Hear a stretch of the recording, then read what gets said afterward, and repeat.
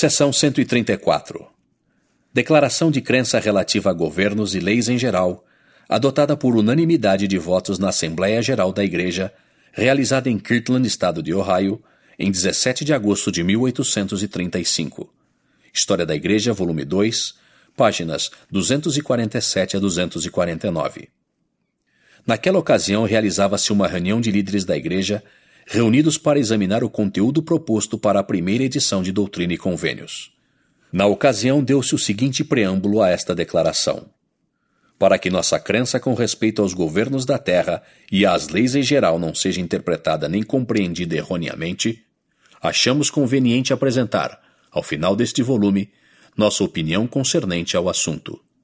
História da Igreja, volume 2, página 247. 1 a 4. Os governos devem preservar a liberdade de consciência e de adoração. 5 a 8. Todos os homens devem apoiar seus governos e mostrar respeito e deferência à lei. 9 a 10. Sociedades religiosas não devem exercer poderes civis. 11 a 12. Justificam-se os homens quando defendem a si mesmos e defendem seus bens.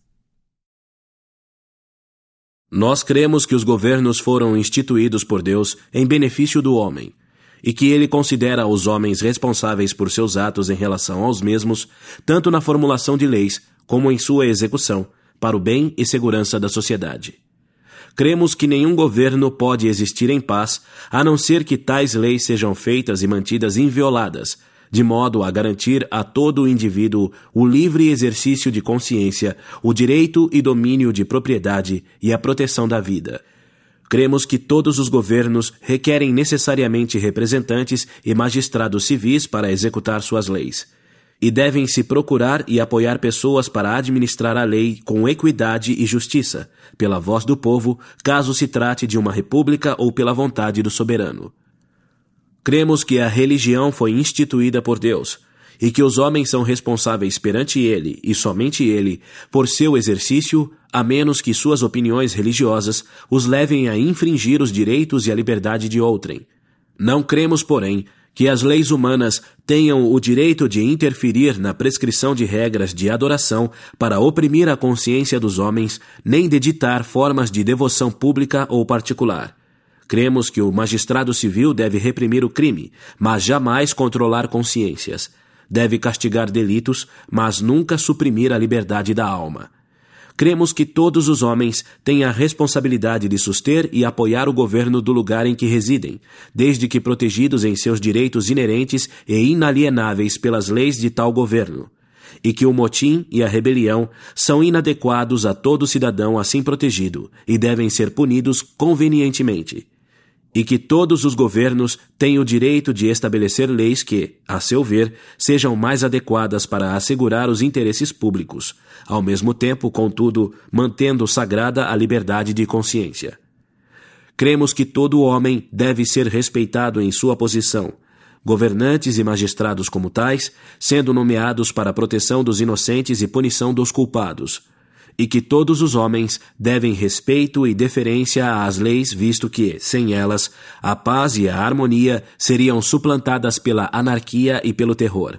As leis humanas foram instituídas com o propósito expresso de regular nossos interesses como indivíduos e nações, entre um homem e outro, e as leis divinas foram dadas pelo céu para prescrever regras sobre assuntos espirituais, para a fé e adoração, devendo o homem dar contas de ambas a seu Criador.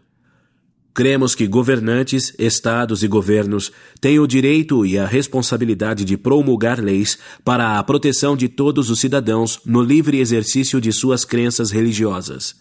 Mas não cremos terem eles o direito, por justiça, de privar os cidadãos desse privilégio, nem de rejeitá-los por suas opiniões, enquanto mostrarem consideração e reverência pelas leis e suas opiniões religiosas não incentivarem motins nem conspirações.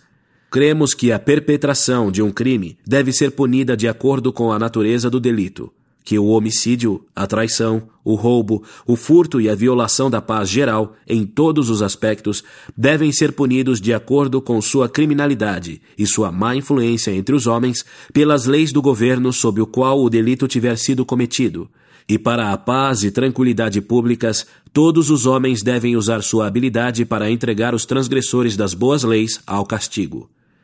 Não cremos ser justo misturar influência religiosa com governo civil, o que faz com que uma sociedade religiosa seja favorecida e outra restrita em seus privilégios espirituais, e os direitos individuais de seus membros como cidadãos sejam negados. Cremos que todas as sociedades religiosas têm o direito de lidar com seus membros, em caso de conduta inadequada, de acordo com as regras e os regulamentos dessas sociedades, desde que tal ação se limite à participação e posição da pessoa na sociedade a que pertença. Mas não cremos ter qualquer sociedade religiosa autoridade para julgar os homens quanto a seu direito à propriedade ou à vida, para confiscar-lhes os bens deste mundo, ou para pô-los em perigo de vida ou de danos físicos, ou para infligir-lhes qualquer castigo físico. Podem apenas excomungá-los de sua sociedade e negar-lhes participação. Cremos que todos os homens devem apelar para as leis civis a fim de conseguir reparação de todas as injúrias e agravos quando se lhes infligirem maus tratos pessoais ou infringirem-se seus direitos à propriedade ou reputação, onde existirem leis para protegê-los. Mas cremos que todos os homens são justificados por se defenderem e defenderem seus amigos e seus bens e o governo de ataques ilegais e de violações de direitos cometidos por qualquer pessoa, quando não se puder apelar de imediato às leis nem se puder obter auxílio. Cremos ser justo pregar o Evangelho às nações da terra e exortar os justos a salvarem-se da corrupção do mundo.